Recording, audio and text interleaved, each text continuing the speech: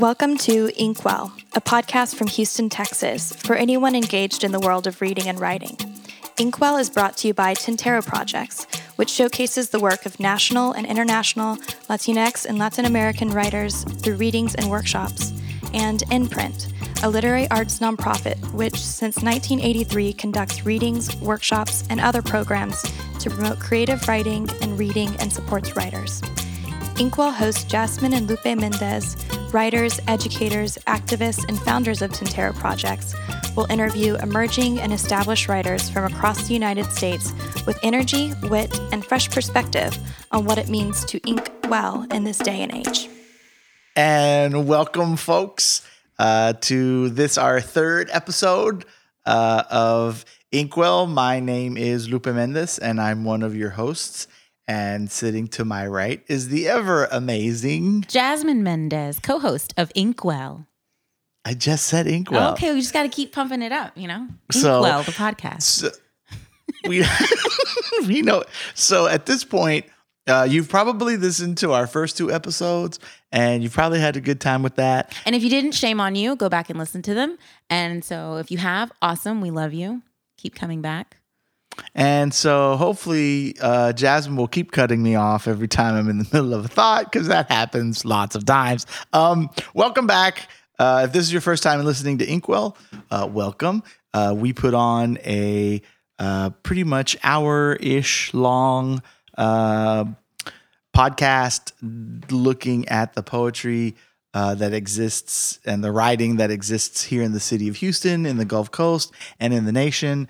And this week, with us in studio here at the lovely Imprint Mansion, which is a 6-story mansion with 2 pools, 4 butlers, a maid. A 2-story cottage in Montrose. And our guest for today is someone who's a very dear friend of ours, a comadre in the struggle with all the things that we do here in Houston as far as poetry. Deborah Deep Mouton. Please say hello. Just say hello. Hello. You won't get to talk till later. Yeah, she didn't get to talk till later. But we love you. But we do love you. And so Jab's is going to introduce our topic for the day, because we have lots of topics. Our segment is what's going on at La Casa Mendez. Or as I like to call it, the Jasmine's going to call Lupe out on all his shit. No, not at all. Not at all. No, so just kind of, we are here with our poet laureate. And so we're obviously going to be talking all poetry things and writing life and all of that. And I just thought it would be interesting to kind of bring up a question that you and I always get asked, like whether it's just, at a bar or hanging out with friends or in random interviews. Wait, what bar are you going to? You're pregnant. No, not now. Anyway, in regards to when they find out that you and I are both writers, basically oh, what's it like to be married to a writer? And I don't know if that's a fair question for us, because we're special, we're different, but in a good way.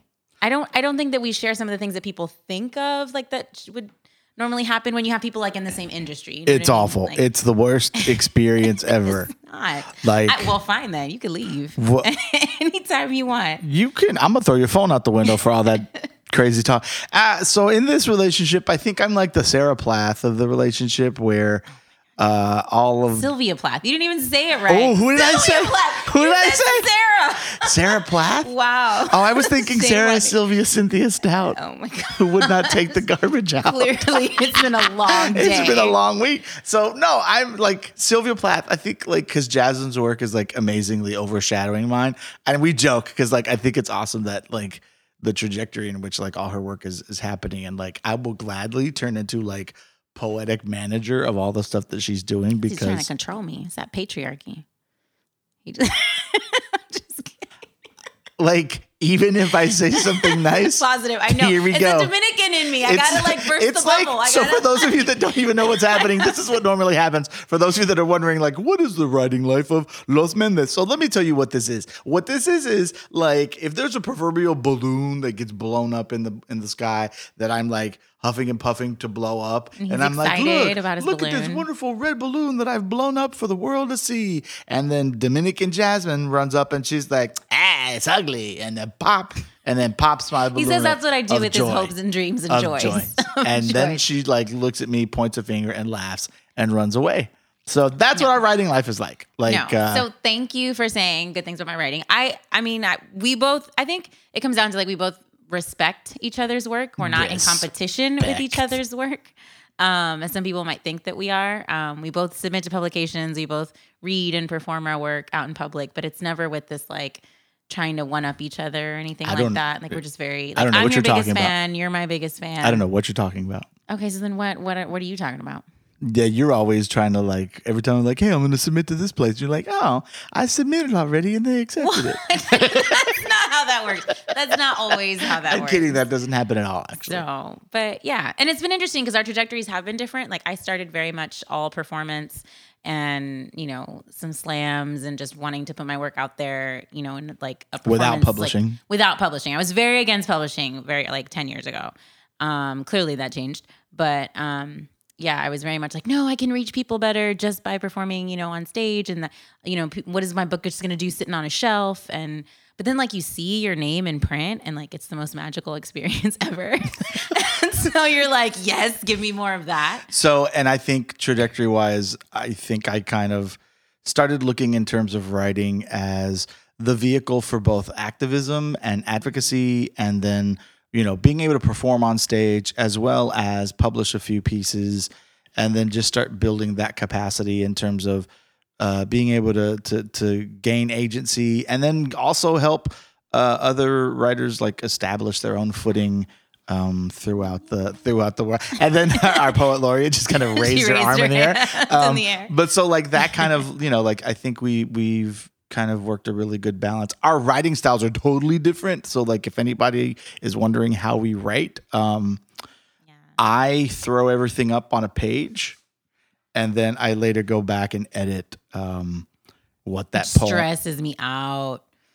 Because it's just like a bunch of words that have no organization on the screen. And then I'm like, how do you know where the line breaks are? What do you know what's going to happen? Because I read it and I feel for it and then I break it. Whereas Jasmine has a well-orchestrated poem that she like pops out of her butt and then puts on a page. No, what you don't know is that I've been like brainstorming and thinking about the poem for like weeks. How does that even happen when like your brain is even focusing like to be like, I think in my head, these are the lines and the stanzas. I like the stanza line, the line breaks always end up changing as I'm working and editing and revising. But usually I'll be able to say like, it's going to be, a poem in tercets, or it's going to be this kind of a poem, or it's going to be short line poems, or it's going to be a long line poem. Like I can usually kind of think about that before I get to the page. And that scares me. That's like, and then I do it. That's like planning everything out. Well, I'm very type A. And I don't. And I like to control things. Yes, I know.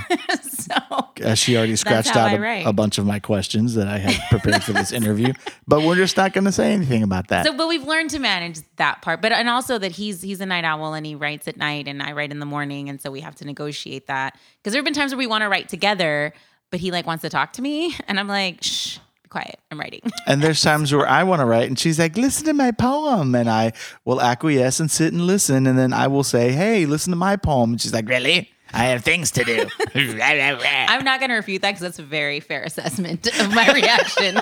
So I'm not even going to like try to say that I don't do that. So, that's the kind of support systems that we have. I support Jasmine Pops Balloons. No, I support too. I'm very supportive. I'm the one that told you to go back to grad school. Or encouraged you. Sorry, that was a poor choice of words. I told you to go back to... See, folks? I encouraged you to apply. See, everybody just witnessed it. And then you got in. Wherever this is in the recording, you can hit pause and then go back and replay that little section.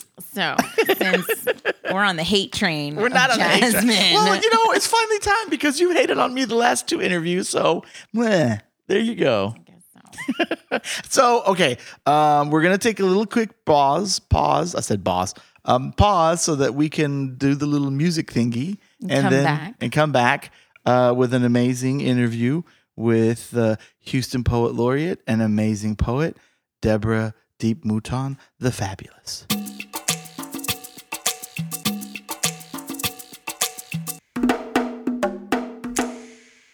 And welcome back to our second segment of Inkwell. And we're back.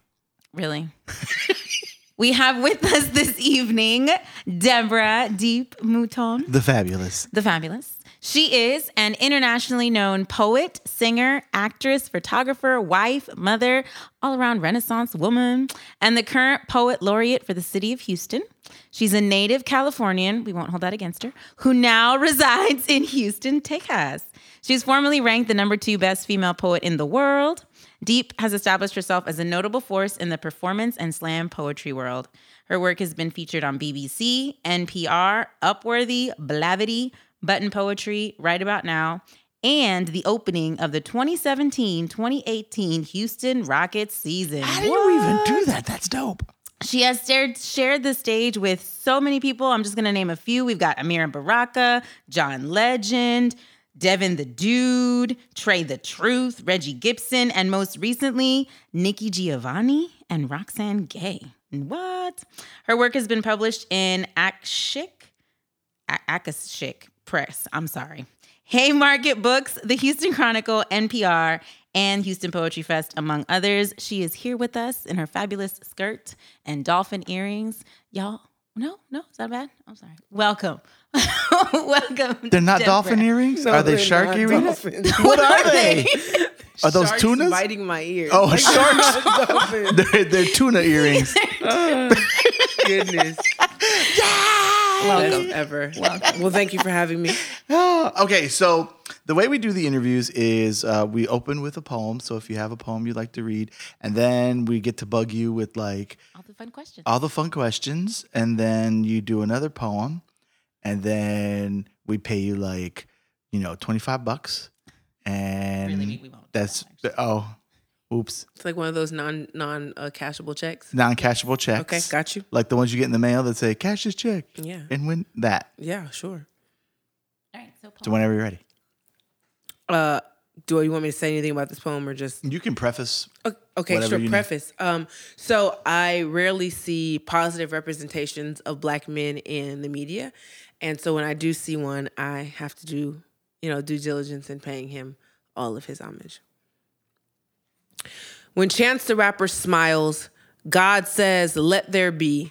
And the world blooms a new opulence. The night knows it no longer belongs. The street lamps turn themselves off. Tell everyone to go home since he has stolen all of their luminescence for his own mouth, robbed all the spectrum to buffer his own tongue, inspired the stars to mimic his grill, just for the culture. I heard if you look directly at it, the reflection from all 32 molar eclipses throw a tantrum in filament, that they can't shine bright as all his black boy joy. There is nothing more beautiful than when a Black man turns his mouth all street full of gold, all lips full of summer and teeth full of lightning bugs, socks on concrete, Jolly Rancher kids, Cool Cup flavored breath, Super Soaker soup coolers. There is something about all the Chi-Town two-step in his cheeks that makes it hard to remember why this world feels so heavy, why we used to dawn gangsta like there was no orange in our bones, looking for a to wildfire its way out. What strength it must take to make your teeth a glee-bound fist when the world wants your wrist chained, to let your soul unleash an indigo smirk when only death wants to acknowledge you exist, to make the red wine of your laugh a vice, the same drug we drink track after track until the angels are forced to take a smoke break, paint us in the yellow nostalgia of juke jams and roller rinks, how great it is not to be the thing that is feared or mocked for once, to just be the violet-skinned supernatural all night, to be the unforgiving black light glow. No wonder Black men don't smile in photos, don't want any of their miraculous being sampled like a mixtape. So when Chance takes one, bends his dimples into crescent moons in a dawning rose sky, no wonder it looks like heaven in overcast, feels fresh like a clean lineup out of the shop, sounds like a blessing that keeps falling in my lap, all raspy and finding pitch but happy and here and easy like Sunday after church full. This is the holiest thing, the pews in our heart creaking under the weight of rosemary rapture, because when a Black man smiles, all the darkness in the world finds a way to run out. Happiness takes off its privilege, remembers the heat of his lips, melting its cocoa butter kisses on its neck like a teenage lover, all guard down and gaping sacrament. This is black and stardust and holy all over. This is the bending spectrum between 100-proof happiness and you don't want no problem with me. This is what the world fears more than all the violence this hue can hold, to be a burning constellation in the face of every adversity, to get back up and be all lighthouse mouth guiding others in.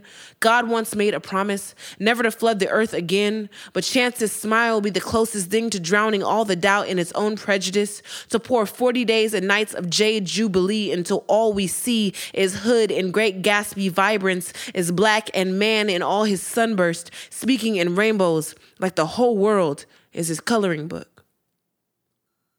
What Very nice. just happened? It was awesome. You normally, so we'll begin the series of questions. I'm just still trying to get myself together because that was a really great poem. I guess to start off, like the trajectory of your poetry, we've had the opportunity to talk at length about what poetry can do and where you're at with poetry now. What are some of the lessons you think you've learned from the crafting of poetry for stage that is serving you as you're crafting newer poems that are more page-ish? One, I've never talked to you before. No, I'm just joking. We're strangers. Right, stranger danger. I think that for me, audience is huge, right? In the stage realm and in especially slams, you get immediate feedback from your audience and you kind of get to shape and move every performance. Well, that doesn't really work with the page, right? But I do think considering who the audience is and being very mindful for what they get out of it and what you put in that are like the little nuggets that they can carry with them that make revisiting the poem a beautiful pleasure and also make them full in one single passing. I think that that's something that I probably translate from one to the other. That's amazing. It's especially like in the piece that you just read, like there's so much like heartfelt language that even there's so much fullness as it comes off the mouth. Like somebody reading that from a page and being able to say that out loud, like there's so much there even. Yeah, nuggets is absolutely a correct term for all that. Do you have one or two? No, yeah. I mean, I think, what you said about the idea of when you're doing like stage pieces, that immediate gratification versus there's a much slower delayed gratification when it comes to publishing, and response and feedback to that. And is it good or not, or is it being received in a certain way? And are people getting it? And I think that there's also I think it's interesting, as we grow and move or transition or, move between stage and page, that when it is on the page, there's other folks' interpretation of it or reading of it. And so I don't know, do you ever think about that, or how does that shape how you write your things? I think absolutely. I think it plays a smaller impact than I allow it to. I control it because I think if I get so consumed by what people will take out of it, then it's hard for me to put things into it. But I had the pleasure a couple years ago of going to the Writers Hotel and sitting and letting people read my work. And it was really interesting to see, do you get out of it all the things that I put in? And I remember listening to an argument. It was I don't understand why this line is over here. It's it's forgettable, and it makes you just skip past it. And then the rest of the poem doesn't make sense. And then you wonder where the tonal shift was. And then you go back and you read it again. You're like, wait, I didn't see that the first time. And I don't like that. I want it to be pushed over here. And I was like, but why? It did exactly, right? I wanted you to have the moment of wait, where did we just go? Yeah. I wanted you to go back and examine the piece, in performance, I think I would highlight that differently. But being able to play on the page with the words that have seen the stage before, I think is always interesting to see how you are able to articulate body language, right? How do I put that into a page? How do I put in the subtleties of a look into the page to where it is equally as engaging and intriguing to look at multiple times than it is to watch me multiple times in a video or live. And those are things that I don't know that I'm mastered yet, but it's definitely stuff that I love to play with. So you mentioned Writers Hotel. Yes. So tell me a little bit about that experience. How did you What is the Writers Hotel? Yes, so I am not classically trained, if that's what you want to say it. I have no MFA, which is basically what it means. I definitely did my bachelor's in English, but having someone, do a formal writing workshop with me, I never really knew what that was outside of things that I picked up in community workshops or things that were offered by places like Imprint. And so to go, it was very intimidating at first because I didn't know I how remember would that. be You're just received. like, Yes, I was go, but I really don't know. nervous. And I was nervous, I think, more than anything, to give my work. I'm so used to getting feedback immediately. Like, that wasn't it, but it was to sit there and listen to people dissect and reread and point out flaws and change words or question things. And that experience for me was very jarring at first. I was great to have a wonderful mentor, Roger Bonaragard, who kind of held my hand through some of the critiques, absolutely, but kind of also took the great opportunity of being the Black perspective in the room and saying, like, no, there are certain things as a writer of color. I was like, was it a room full of white people? I would say there was, I think, one or two other Black people, one other Black person, and then we had a couple Latinos in the room that were contributing as well. I was actually surprised how removed so many people felt from the work, how offended people got with the work, and not in I was attacking them, but I was attacking the things that they had built so much value in. Their politics. Their like beliefs, internal, their politics, their values. right and their wrong, and to be able to give that up. Even something as simple as you put in a phrase of little Sally Walker, and I don't know who that is, and I don't want to look it up, and you should explain it and put a footnote in. Oh my God, yes. That happened with me with the reference to La Llorona. Ugh. Yeah, and it was like, I don't think that I should have to do that. Like, I don't. Yeah. Even the building of schema, like that they don't have a reference for any of these things that are just as important. So for me saying cool cups or, things that are very, very Southern and very Black at times, very poor above all else, right? But kind of those references of where we build folklore and culture and myth and nostalgia, and those things were so foreign for them that, I was asked to kind of, I feel like, water down at times the experience. And so coming into a situation like that, I don't think I've ever really been there before, but I would probably do it again. Right. That's dope. dope. That's great. Well, and that's necessary too, because I think those are the things that we constantly have these conversations about in terms of what our work looks like when we're writing, either for the stage or the pages that we try to reach.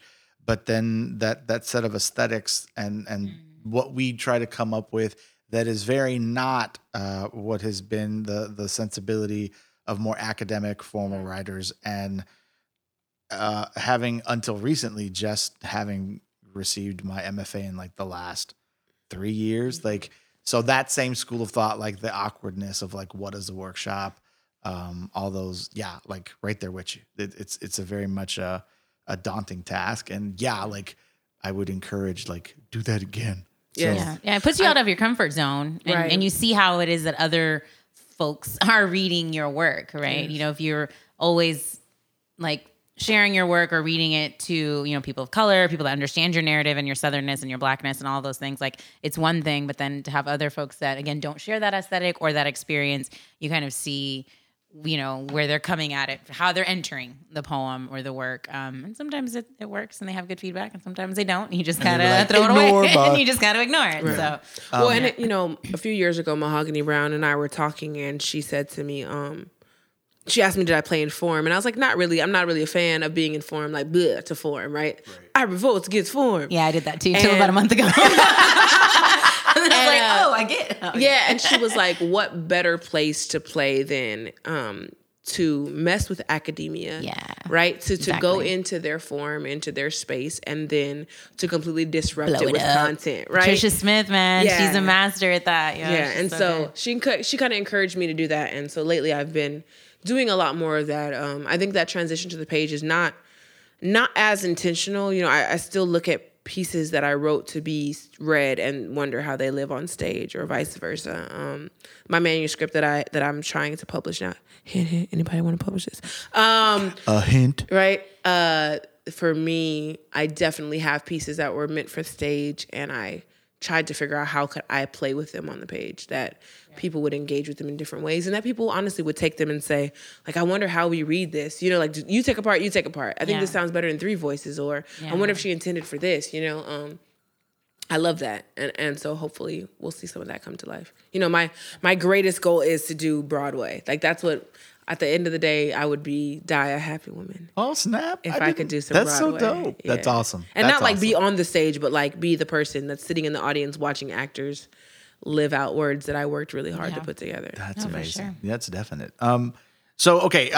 Trajectory. So part of the idea of us putting together Inkwell was that we wanted to make sure to put out the voices that make up both this area of the region, specifically the Gulf Coast, definitely Houston, being the 4th largest city, but then also being able to give license and agency for writers that we don't normally get to hear in other spheres. And so uniquely, like, so that's a 2-part question, right? Like, your trajectory in slam and performance poetry, how did those origins begin? And then, you know, at the age that you are now and the experience level that you have in it, how have you seen it change over time?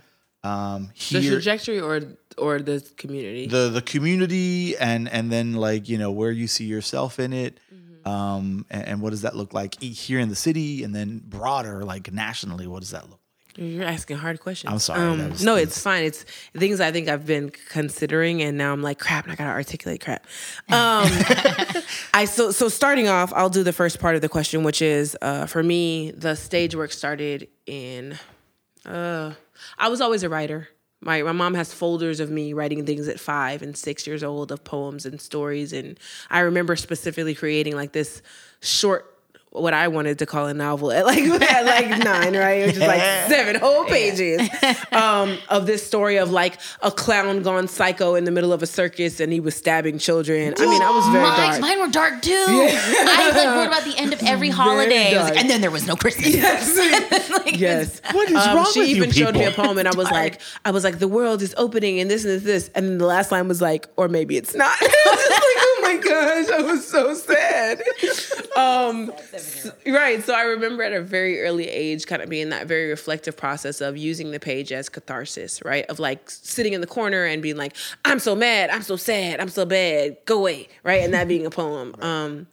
The living it out and the talking it out wasn't until high school. You know, I had a great AP English teacher, Miss McCurry. If you're listening to this, I don't know why you would be, but hey, you listen to this because we'll send her this podcast. Please, if I knew where she was, I would. I've been stalking her on Facebook for like 5 years, and I haven't found this lady. We're gonna find her. Right. So she introduced me to slam, and she said she was putting on a poetry slam, and I was like, I'm not interested. And she's like, I sent your work to Who's Who, and I was like, I'm not interested, except do they give scholarships, right? Like, I was very extrinsically motivated at that time in my life. And so she told me, she's like, well, we're gonna do a poetry slam, and there's gonna be a trophy. And I was like, a trophy? Right. You know, we played Cards Against Humanity with this woman, so we know how competitive. I'm just that's true. She's hyper competitive. Trophies are everything. And my shoulders just recovered. I'm kidding. So I went into it and I won first place, and then I was like, oh, this is my thing, right? Like, I won first place. I'm gonna win forever. And I remember the next time I did a slam with her, the boy who won wrote basically a poem that was a suicide letter, right? And I really still to this day believe he beat me because they were scared he was gonna kill himself, right? Which, like, as a teacher and as an educator now, I'm like, give the boy the trophy, right? Right. As the kid then, You're a little right, give him my trophy, your trophy, give him all the trophies. Then I was like, you don't know what you're talking about. I'm an amazing writer, you know, like very arrogant. But then it kind of became my thing. So I did talent shows and, you know, all for money or for prizes for trips to Disneyland and scholarships or whatever I can like get out of it was very much my writing style until I got to college.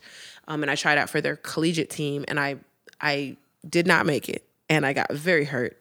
And I gave up on writing for a year. And I told, because I was like, the world doesn't understand me and my writing and my excellent writing. It's so pompous. Like, and now I laugh at it and was like, you sucked. What are you talking about?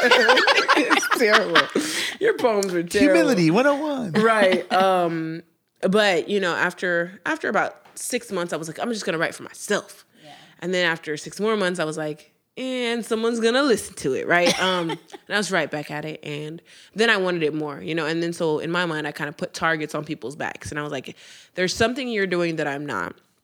I don't know what it is, but I'm going to figure it out, that I'm going to do it better than you, and then I'm going to beat you at a slam, right?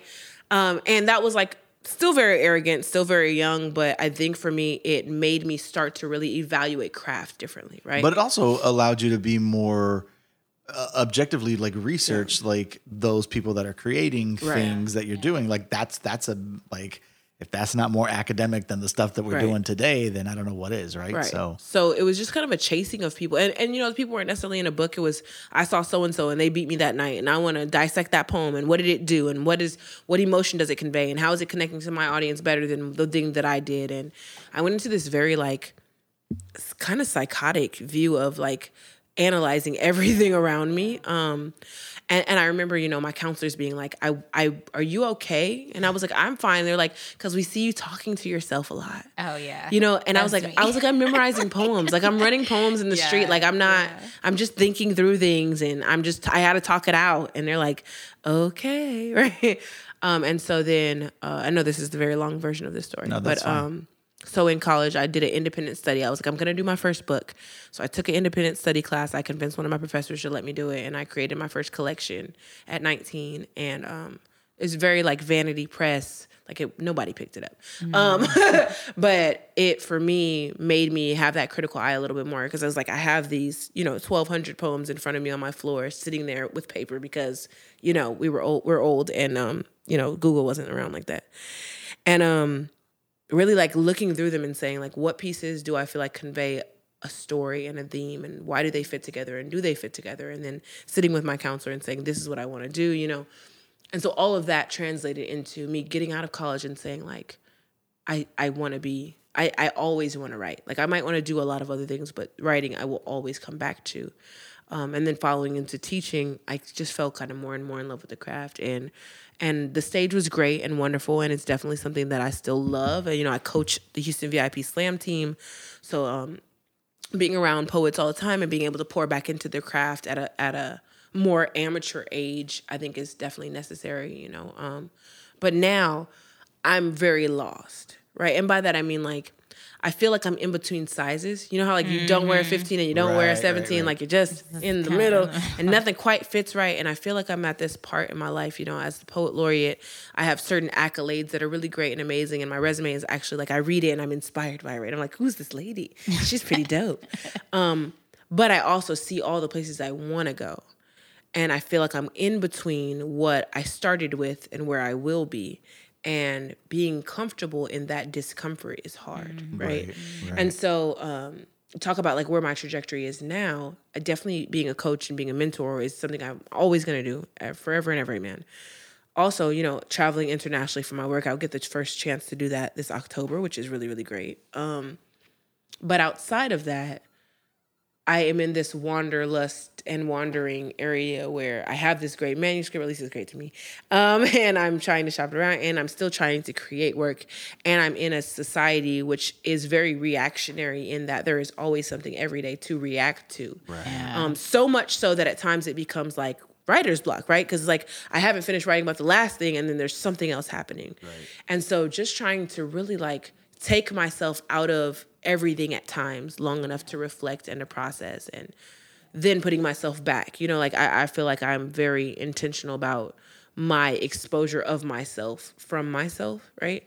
And that I think is like my next level, right? Is figuring out how do I craft and how do I reflect and how do I embody and how do I turn all of that into activism in a way that is not standing around with a sign, because that's what activism looks like for so many of us, right? Is being on a march and having a protest sign and, like tying yourself to a tree and these really big signs of demonstrative like signs of, yeah. Right. Like, I'm out in the streets. Where are you? I think those are absolutely necessary. Yeah, I've just found that is not my lane for activism, right? And so it's all the behind the scene things that as well that need to get done in order to get that project done. But even just being the Black female poet laureate, and the first Black Black poet laureate, right? It's like just being in that space and And in that space, being able to say, like, this is right, this is wrong, this is how I feel about things, unapologetically, is its own activism, right? Yeah. And that is something that I've had, the last year or so has been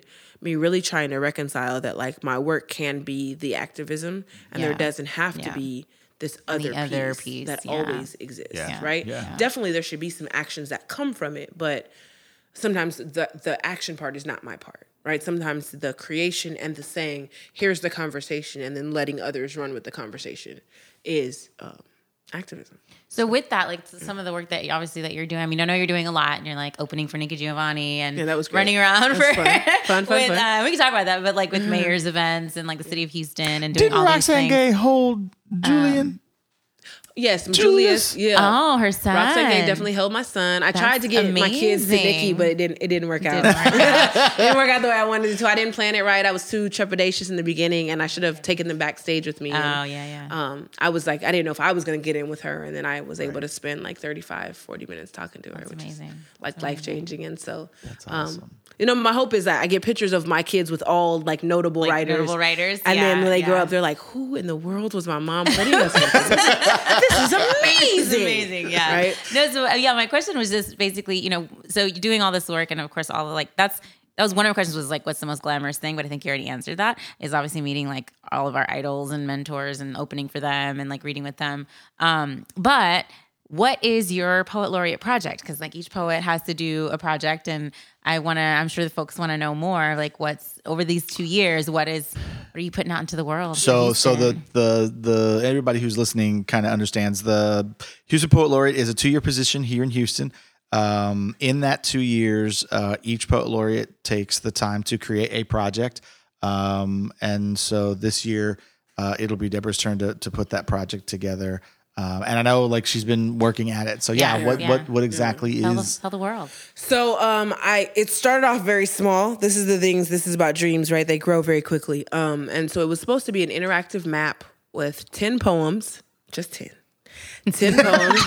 just to look at it, just 10, y'all, just 10. But clearly. 10 poems from different artists around the city of Houston that kind of painted a interactive map where you can hear what Houston sounds like.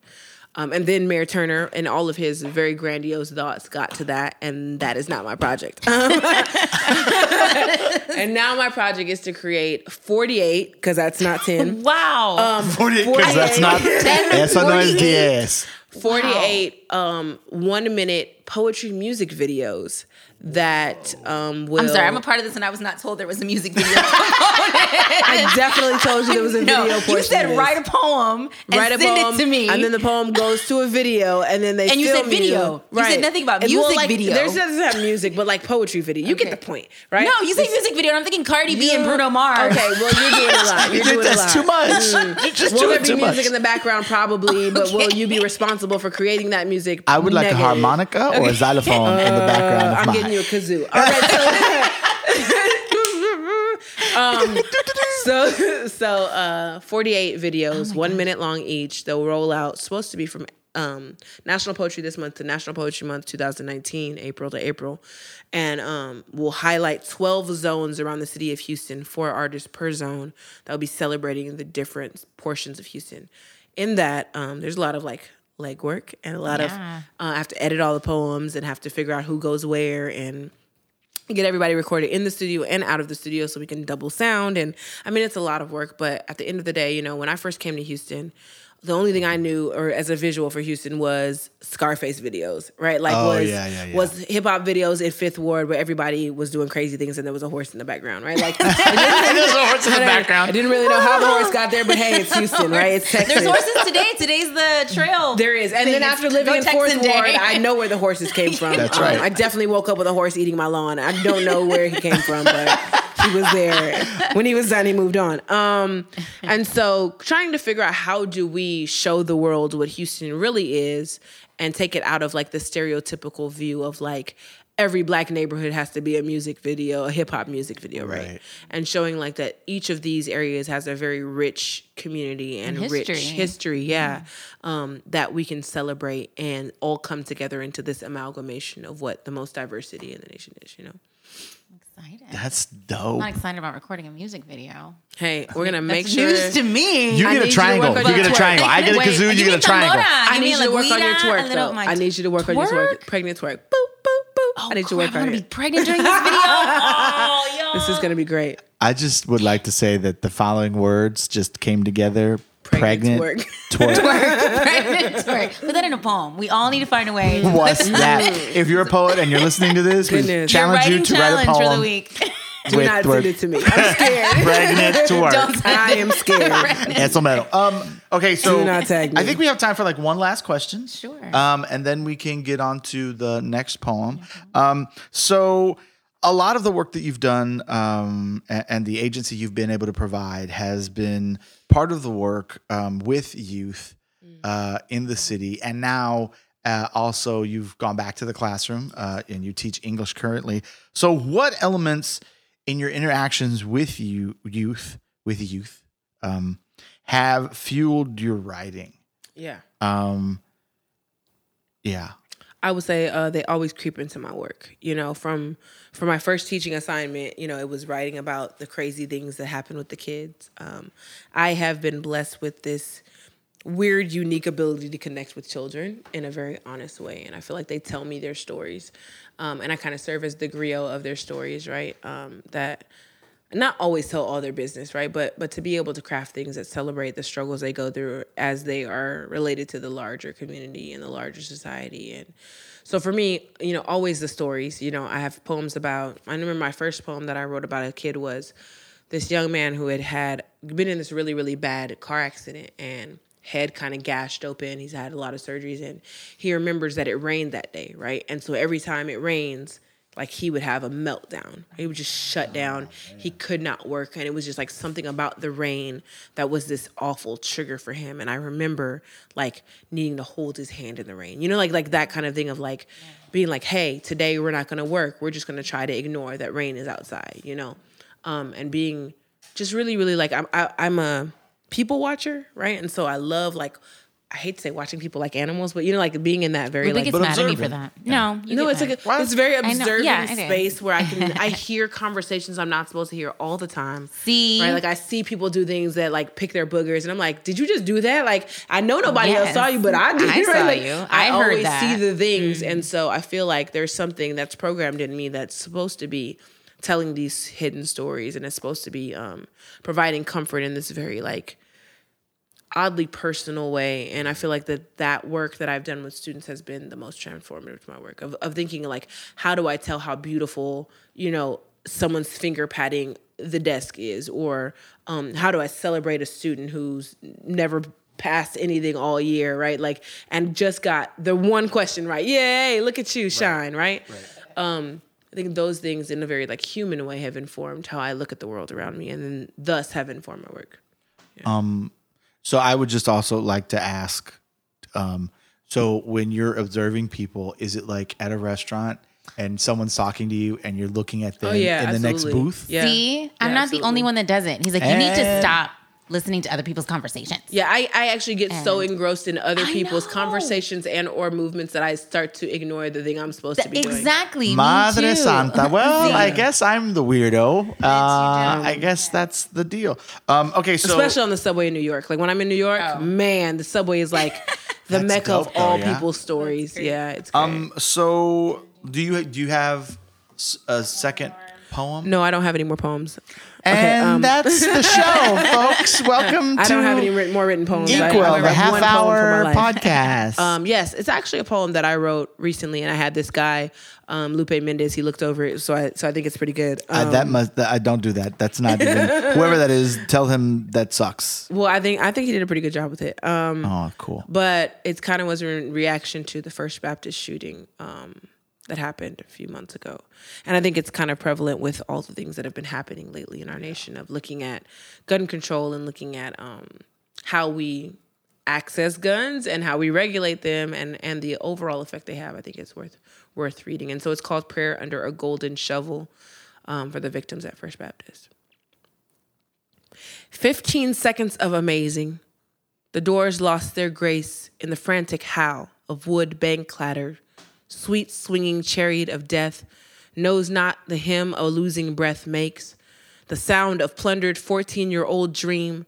That empty pulpit watches the body fall, saved but not surrendered, a congregation of bullseyes. A man cloaked in wretch, unmoved by God, did or didn't like, must not have considered me, hiding in the blink of an almighty eye. Wanted to be right once, bloody right he was. Now more lost, body count in full sprint. Butcherers of faith fire quicker now. This is agony, waking in the AM, hunts down Christ where he can be found, tries to make great I am, I was, knowing only time shall return us blind, the way we have moved on before, but only consider this tragic in the now. Next Sunday we will mourn, vigil to do something we will load our clips before service and see. Very nice. Thank you. So we're going to take a quick pause for our last segment, our lightning round of questions. Which is the most important portion. Yes, and you have to answer these questions like super fast. Do I have to answer them honestly? Yes. No. Okay. All right. Yes. I'm being We'll be told back. yes and no. We'll be back, and then we'll mix it give up. you the lowdown. You're listening to Inkwell. And we're back. So, Okay, I lightning round. gotta do the rules. So here's the rules. Yes. All right, here's the rules. The rules for the lightning round. And at this point, Josh has probably put in the really cool sound for the lightning round. Yeah, something like that. So lightning round, the rules. We will give you a series of 10 questions. You have a minute. 30 seconds. You have a minute.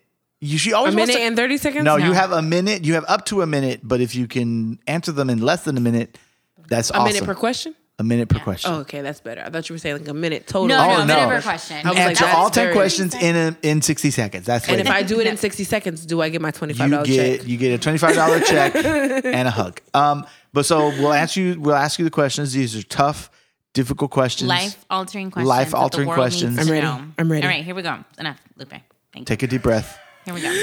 And the lightning round. 3 things you need to write. Paper, pen, drinks. What kind of drink? Lemonade.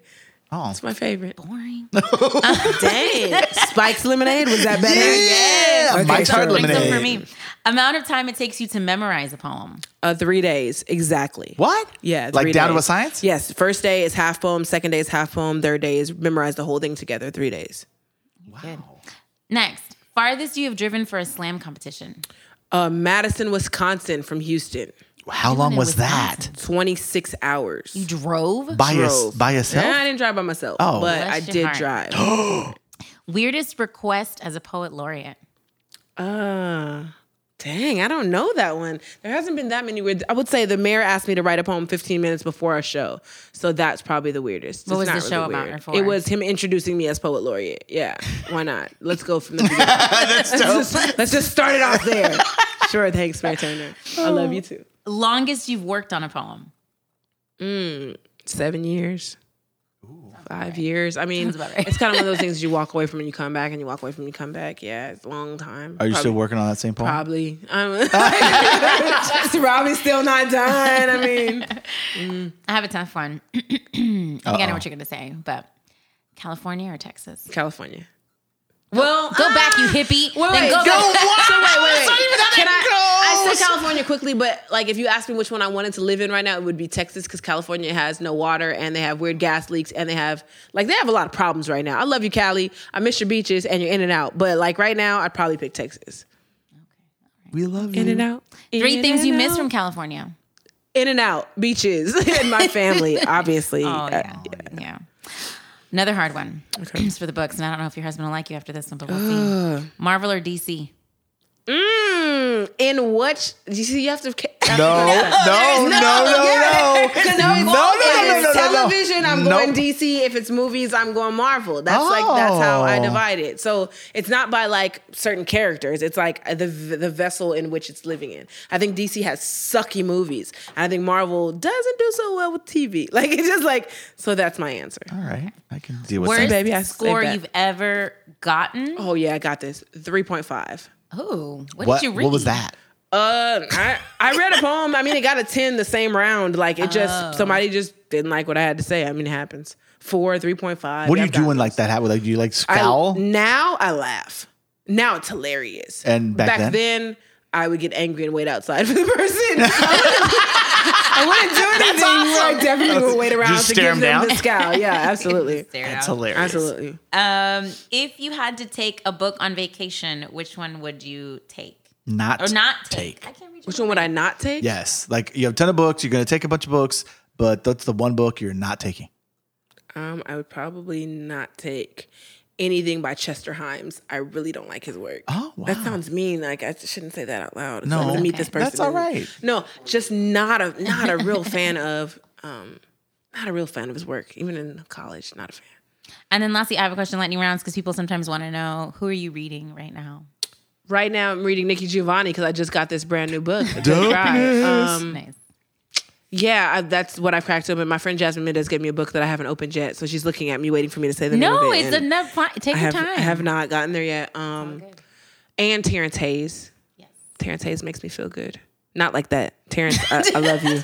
Wow, that's not even. We were going there I at all. work with high schoolers. I It's not his program to go to the nasty thing. The kids are like, "What was that, miss?" Right. I thought you were married, miss. So like, you married, miss? Terrence Hayes, miss. Right. So no, Terrence Hayes right now is giving me all the inspiration, and of course Nikki G has been there for years. I have one more difficult question. Yes. This is an extra like lightning round question. In or out or Whataburger? Oh, In and Out. This is not a question. Not a question. In and out. We've never had. That's What's the closest? What hamburgers all about. Yeah, there's a theme. Maybe they should sponsor this podcast. All right, so we'll should. leave it on that. Where's the nearest In and Out here in Texas? Do you know? Dallas. I thought it was Yeah, Have you- I know exactly It's not where an it is. Have you gone? I think that we're building one in Austin, but I don't think it's there yet. I've gone. What have you had? The same thing I always have. Which is? It's not on the menu because there's a secret menu at In-N-Out. that you And have you're know not if you're gonna tell California. everybody I don't tell on you. the- oh. As I do a grilled cheese, sometimes animal style, with some fries and a pink lemonade. Okay, wait. Back What the is hell up. animal What style? the fuck is animal Why you style? gotta cuss on me though? Like, I'm sorry. animal style means it has caramelized onions on it. It's just Like amazing. on it, not in it. No, in it. Like you're not In on it. top of the grilled cheese, but like in it. But the grilled cheese is made on hamburger buns that are buttered and moist and like buttery, awesome. You could make the face. I don't care. It's really good. She said caramelized onions and moist. Two things that it Caramelized onions, lettuce and cheese only, grilled cheese. cheese. And you could make the face. I don't know what's happening in that sandwich I anymore. see, but it's really, really good. That's actually, I think that might be appealing. I might have to try that. We will drive to Dallas and go try this. I'm just saying, if you drive to Dallas to do some other things, like don't just go for that. No. I'm just But gonna go there. Maybe visit, Well, all poet right. Tammy Gomez while we're out there. and that's There's, you can go see Dallas Poetry Slam. They're pretty amazing. Oh, that's And they're true. wonderful people, and I love them. Hi, Rage. Hi, Candy. it. What's up? Lastly, before we head out, any upcoming events you want Houston, the world to know about? Absolutely. So, one, you can follow me at Live Life Deep to find out all my things. That's important. At Houston VIP Slam, I run a monthly slam series here in the city of Houston. And then, like, the most recent thing that is happening right now is I'm leading a women's workshop series for the month of March with the Houston Public Library at the Smith Library. It's going to be Thursday nights from 6 to 7:30. And so you can come and have like a nice little conversation. We'll do a writing workshop. It's absolutely free. And I would love to have you all there.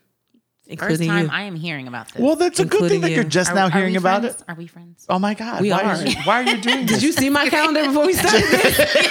I'm sorry that I don't notify you of all the things. You just, because then you would throw offense like, Oh my gosh, she keeps inviting me to everything. Ooh, That's not true. Why you calling me out? That's- I'm pregnant. somehow, Leave me alone. you know what? I'm happy that you're taking advantage of that excuse. Yes. Because I want you to I enjoy. only got like 4 more months that I can say enjoy that. it. Because now my excuse is, but I have a 1-year-old. no, that's good. That's There you good. go. So, folks, you've been listening to us talk to Deborah Deep Mouton, Houston's Third. third. I always get that okay. messed Poet up. laureate. Third Houston Poet Laureate. First black female. First black female, first black poet laureate. Because we've had 3 women Yep. poet laureates. It's a pleasure to get to talk to you this way, I love you both. and we love you to You have death. to come over for Cards Against Humanity very soon. Yep, I would say a word, but I don't know if we're allowed to cuss on this show. Yes, you can cuss. I just cussed. All right. Bitches. Is the answer to every To card every in card. Cards Against Just Humanity. try it, That's guys. great. Try it at home. Okay, so we will talk to you at a little point because we're going to take a real quick break to end the thing. I don't know what the hell I'm doing. You're listening to Inkwell.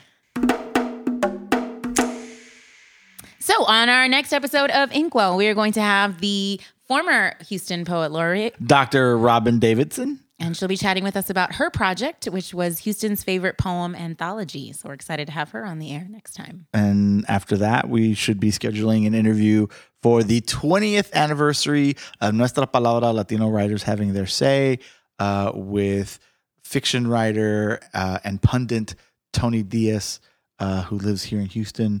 And so we should have like another set of really great shows. Our season's not even done, folks. Like this was just episode 3. Beginning. So if you have not followed us before, please join us. Thanks to everybody at Imprint.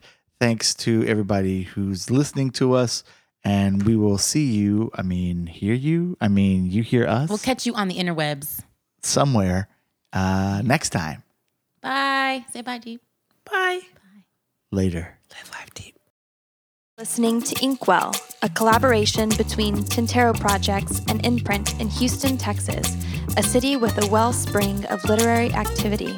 Inkwell is hosted by Jasmine and Lupe Mendez of Tintero Projects, produced by Kristen Flack, Rich Levy, and Krupa Parikh of Imprint, and recorded, engineered, and edited by Josh Walker with 150 Media House. Inkwell is made possible by a grant from the City of Houston through the Houston Arts Alliance and Imprint's other generous supporters. For more information, visit imprinthouston.org or tinteroprojects.wordpress.com. For feedback on this and future episodes, email inkwell@imprinthouston.org. We also invite listeners near and far to attend our readings and workshops. Until next time, keep reading and keep writing.